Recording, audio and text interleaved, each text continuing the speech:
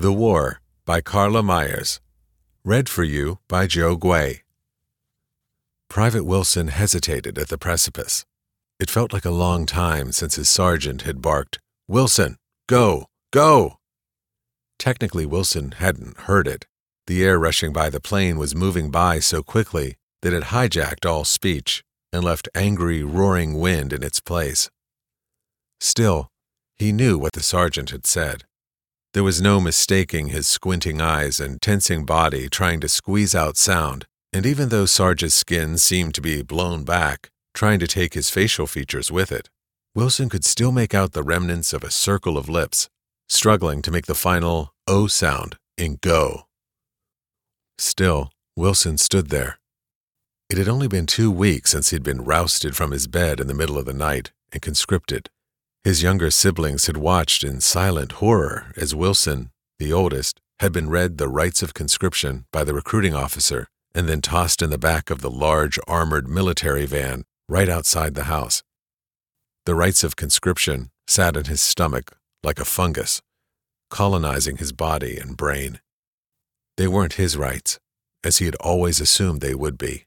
They were the rights of the management to his body and brain, or at least his body, because his brain was still not convinced to jump out of that plane.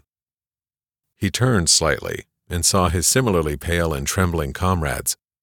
They looked young and frightened too. Many, like him, still had their original legal tags sticking out at odd angles from under their billowing cases.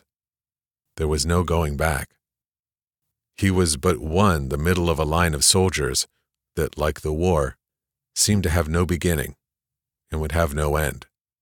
He closed his eyes, squeezed himself for comfort, and jumped. The ground moved toward him with surprising speed. His siblings used to tease him because he had never had much loft and had somehow believed this might slow his descent. He probably should have taken that physics class when he had the chance. Still, the slight swaying back and forth ought to help some. He knew enough to know he was not in a vacuum. Shaking the thoughts away, he undressed and deployed his parachute. After a quick upward jolt, he started gliding down, back and forth, in what felt like a sing-song motion.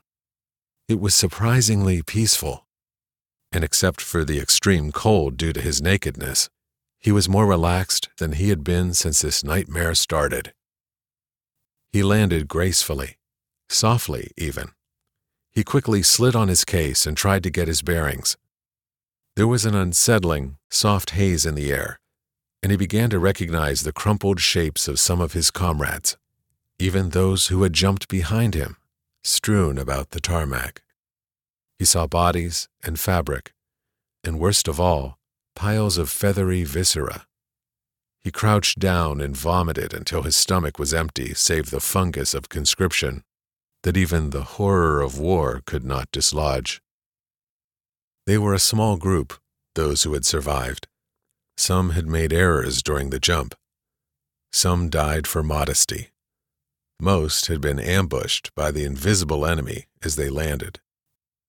It is hard to fight a disorder, Wilson thought. They are cruel and unpredictable. They have no rules, not even the flawed rites of conscription. This disorder showed no mercy when it showed itself at all. The last half hour had changed Wilson. He was foam hard and hated insomnia now.